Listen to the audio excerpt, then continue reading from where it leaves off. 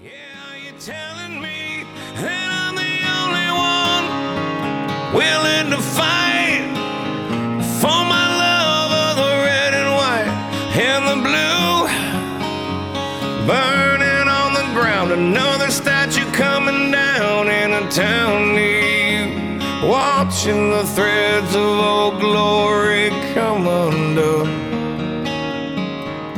Hey guys, Cable here, and just FYI, we had a bad snowstorm last week in North Texas, and so the audio-video quality of this interview with SCI's Director of Government Affairs, Ben Cassidy, a little sketchy at points. I mean, just like sometimes words just glitched out. So apologies for that. It was something out of our control and something we didn't even realize until after we were done taping. So you should be able to sort through it. I went back and listened to it all, and it's not unbearable. So apologies for that minor inconvenience. But thanks for tuning in to this episode of Campfire Conversations. Well, Ben, welcome back to the show, man. Always great to visit with you. Yeah, man. Wish it was in person. Wish that we'd connected while we were in Vegas. I know it was a crazy maelstrom, though. Yeah. No, I know you were running around putting out all kinds of fires. So having fun on Media Row and out interviews and visiting with all kinds of folks. So it was my first convention, and the 50th anniversary didn't disappoint.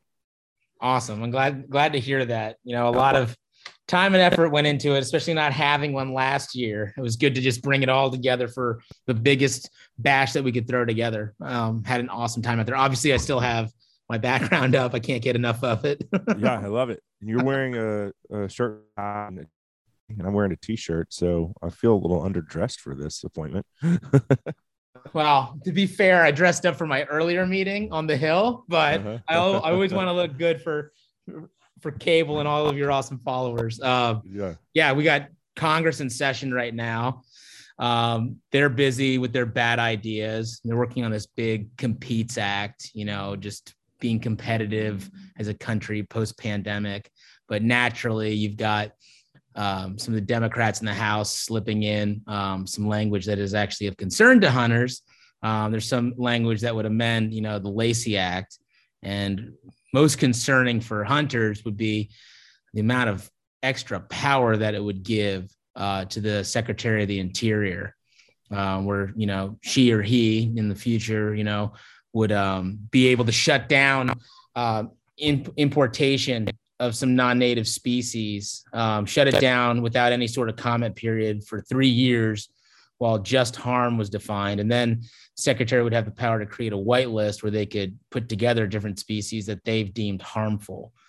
So naturally you could see where if it was the wrong person in that seat with that kind of power, you can go in a terrible direction for hunters. So we're really concerned on that. And we're really working hard right now to make sure that this does not see the light of day with law.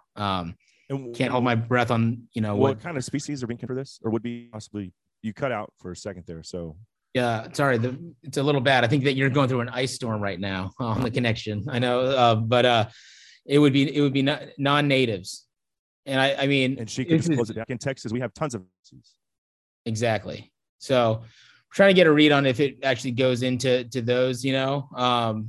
But it's just the principle of the matter, which is giving way too much, you know, unchecked power without public input to one person who's, you know, politically appointed, not necessarily doing what's right for conservation. So it's one of those slippery slopes, something to be, you know, concerned about, and something that, you know, that SCI is going to be fully fighting against with our partners.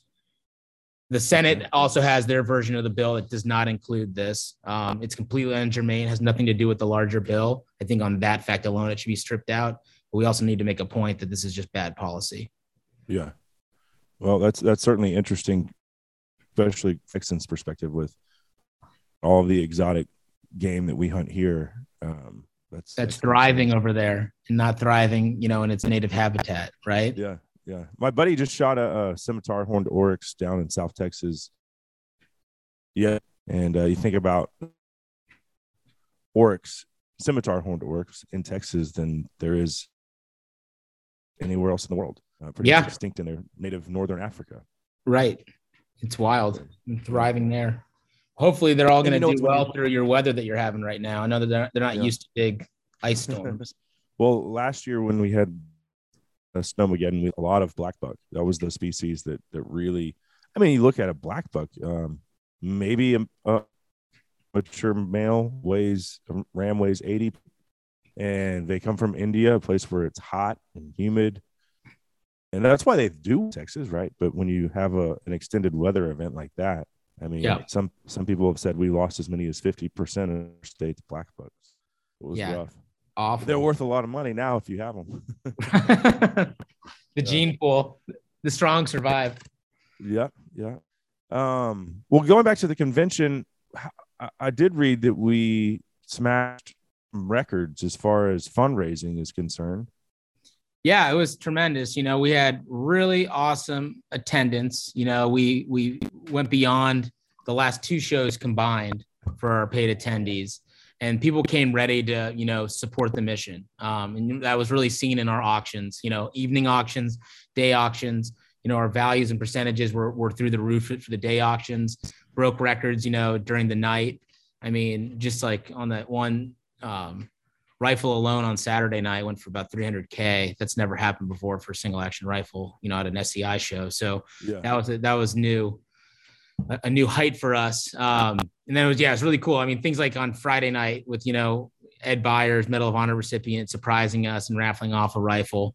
And that going for, 200K. I mean, just tremendous. And then, people were ready to travel, ready to book their hunts. Our exhibitors were all thrilled with, the business that they were doing. I heard a lot of them coming up saying it's the best show I've had in 10 years. And these are folks that have been with us a very long time. So it was just, just proof positive, of us all getting back together, just people having that want to be engaged again was incredible. So I'm just really excited about, what we were able to do. Yeah. I mean, there was definitely a lot of energy in the convention hall. I think that's obviously a lot of it comes from not having the convention last year. People haven't seen their international friends and colleagues. So it was contagious. Everybody was excited. There was a great vibe. Oh, also ran into Tucker Carlson at the convention. Heck of a nice guy. Very happy to take a photo or visit with you for a minute. I'm sure he had an incredibly swamped schedule, but very approachable. Nice dude. He's awesome, obviously, to listen to in his speech, but I got a chance to talk to him briefly too on Friday, I think, or Saturday. Just a really interesting guy to have a conversation with. I mean, he's not lying when he's, I just speak what's on my mind. I have no filter. I'm totally at peace with what I believe in, and I'm going to share it with you now. I mean, eventually we'll have posted the full speech for our members to watch. But that was 37 minutes, right, of unscripted, no teleprompter, just really well delivered, though. Really loved the way he delivered a lot of the messages about, what it means to be a hunter, why we need to be proud and upfront about who we are. But he also talked about how he just doesn't like to spend time in rooms that are drywalled. He'd rather be, have wood around him, and how he trusts his sense of smell more than his sense of sight or hearing, and how he practices his sense of smell and getting back to his animal nature. It's like, well, that's really strange and awesome. I get it. Yeah. I don't know how your conversation with him went. Yeah, exactly. Well, he talked about that a little too. He definitely had a bad bout, but yeah, I mean, my sense of smell hasn't been the same, and it's been over a year. I'm monitoring what's going on with the Freedom Convoy in Canada pretty closely with these truckers, because and here's why is because we unvaccinated people still hunt in Canada. And so if they make some headway, I mean, that could have a trickle down effect, and possibly, I mean, from a self perspective, I want to go hunt in Canada. A community, an outdoor community perspective, I want those outfitters to start making a living again. And I was talking with Glenn Wall of Coastal Bear Hunting Adventures on Vancouver Island. He's lost essentially 2 entire blacks. He said more than half of Americans, or like me, hunters, not Americans, are have a process to me, and they don't want to get vaccinated. So they're not coming. They're like, Glenn, we're sorry. We will come in as your country will let us in.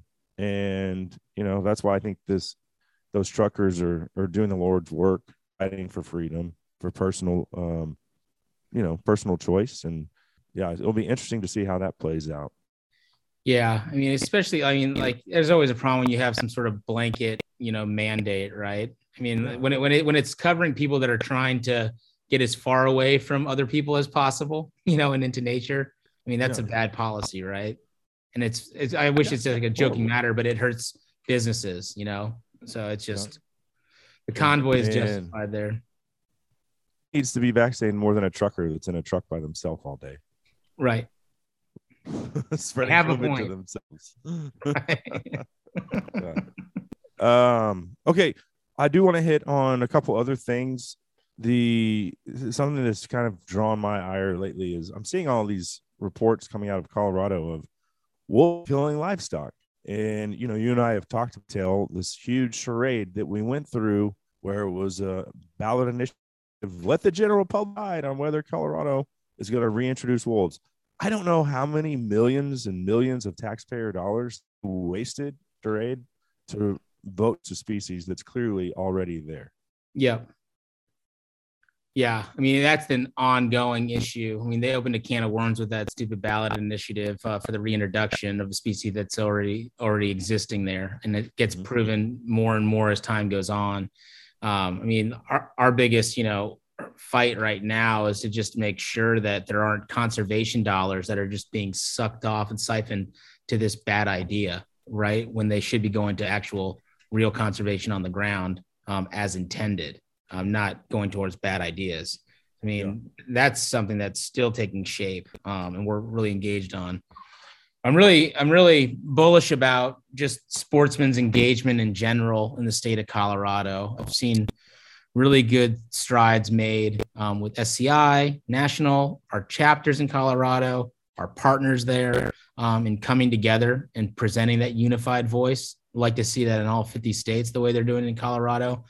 I mean, going back to predators, there's language out there to shut down, hunting and trapping of predators in the state, like cougars and everything. And we've been really loud with our partners in opposition, and it's having good effects. We saw one of the lead sponsors come off of the bill, try to disassociate, seeing it as a live wire, realizing that it kind of kicked a hornet's nest. So we're just going to keep driving on that until we can just kill the bill, and not just for this bill, but just for the future too. On you need to listen to the sportsman before you try to meddle with sound conservation. I agree 100%. But it seems to me like Colorado is dead set California Junior from their politicians and activist groups perspective. Like, hey, Colorado banned mountain lion hunting in 1994, I think it was. And then, then they banned bear hunting with hound 2011. Then 2 years ago, can't kill a bobcat anymore. Not just not hunt them with hounds. You can't even shoot one. They're protected as like some kind of sacred endangered golden cow. It's ridiculous. It's a bobcat. And then you see the same type of bills come up in Colorado. So it's concerning to see that Boulder, Denver through the rest of the state from a wildlife managed perspective. But it is great to see what you alluded to, the sportsmen collectively coming together and saying, hey, we're not putting up with this crap. We're the real conservationists. We're the ones who fund the conservation. We'll have skin in the game. Let us manage it. Yep. Just go on our Instagram and see if you can, right? Just go on our Instagram and see, the graphic that we put up on the different species that sportsmen have saved, that hunters have saved. I mean, it speaks for itself in a really, dramatic image right there. And that just can't be denied. So once we are able to just bring the facts, our arguments win out, but we have to be very vocal and united in that voice, and I think that a real good example is being set in Colorado. The only stat that I saw on there. Oh, sorry. Yeah, there's a ton of bad ideas coming out of Colorado. The only stat I saw on that graphic that I was like, really? It said 950,000 black bear. I would have thought we had more than that because black bear, the second most popular hunting species that we have after White here. If you're talking about the entire country, so I thought I don't know why I would have thought we had like millions of them, but I guess 950,000 is the population. That's the latest stat our scientists could pull, but I'll take them to task on it for you. I'll ask. But I think they're found in like every state except Hawaii. Well, that's like Deb Holland saying that she thinks that, the grizzly is going extinct because she didn't see any when she visited Yellowstone. I don't know. Empirical evidence. Well, when I hunted black bear in Montana up around Kalispell, saw more grizzlies than I did black bear. There you go, Deb. Yeah. And I just saw elk in Wyoming with 5 guaranteed to draw. And we're definitely going to be going to grizzly country. So I'll report back on. Awesome. Yeah. I don't want to see them on this trip with a bow, but I'm sure. Or an elk on your back. Yeah. Look, here's some live bait. Yeah. Come and get me. Yeah. So the coalition, I have that here as a bullet point. Just talk briefly about how SCI is working with some partners to collectively get together. And that might be, kind of going back to what's going on in Colorado. I think our community, having seen it in action, the hunting, angling community, very well organized. I think that we've done a really good job, as a United Front in DC through the American Wildlife Conservation Partnership. It's a loose coalition where we all come together and sign on to letters where we're all in agreement. I think there's a lot of awesome space for, states to do it at the state level also. I think that, here at SCI, we're in the best position we've been in to really kind of lead some of those charges and, really help facilitate now that we have, a really good state team in place. We've got a Western state liaison and Eastern state liaison that are doing great work. I think some of that's shown in, when we see, that kind of coalition work coming together in Colorado. Lots of people to give credit to outside of SCI, but really proud of, the role that we're playing, in championing that hunter's voice and making it heard. Mm-hmm. Just the way it is, there's fights everywhere. And the only way that we're going to do it is, with strong partnerships. And I think that everyone's kind of on the same page there, kind of seeing, where the battles lie. We don't really have an option for any of us to go it alone. Well, it's daunting, and I think we did it wrong. Probably, Cade, when social media first came about, like I think everyone was kind of like, "Oh, we can do it on our own." From individuals to organization, the amount of pressure that the antis keep putting on us it's overwhelming. Just really, there's no way to fight a collective front opposing it. So it's great to see we have come to realization as an outdoor community. Yeah, totally agree. We're all well, that's pretty much all I had for today. I appreciate your time as always. Convention, like I said, awesome. It's going to be in Nashville February next year. So certainly looking forward to that as well. February 22nd to the 25th. Start making your reservations now. Omni is the official hotel. We'll be at the convention center there. It'll be a downtown takeover. Safari Club taking over. Going east. First time outside of Nevada. Awesome. Yeah. 50 years later. I'm going to get more sleep. I'm going to get more sleep because there's no casinos there. That's a good point. I think that Broadway makes it basically replaces that though and keeps people pretty awake. Have you ever been to Fremont Street? Maybe. I've been all around Tennessee. I've been all around Nashville. No, in Vegas. Oh, no. No. That's the old Vegas. Old Vegas, right. Golden Nugget. Yeah. My wife met me there Saturday night. We went out to eat and we went down and dude, it was eye-opening. Really? It was like, not only did COVID never exist on Fremont Street, that was like, it was like being in New Orleans for Mardi Gras. It's insanity. But now I feel like I missed out and I've got to go back. Yeah. You definitely need to see Fremont Street. So anyway, a lot of people watching over there. Well, hey, I appreciate it, man. Thanks so much for the time as always. obviously a fan of everything it's doing to protect our rights as hunters and outdoor enthusiasts. We appreciate it, and I look forward to our next chat. Awesome, Cable. Anytime, man. Always great to catch you up. Likewise. I ride in a rodeo a few times a year, get stomped and bucked, and then I ride enough, I get muddy and bloody, then I swear it off again.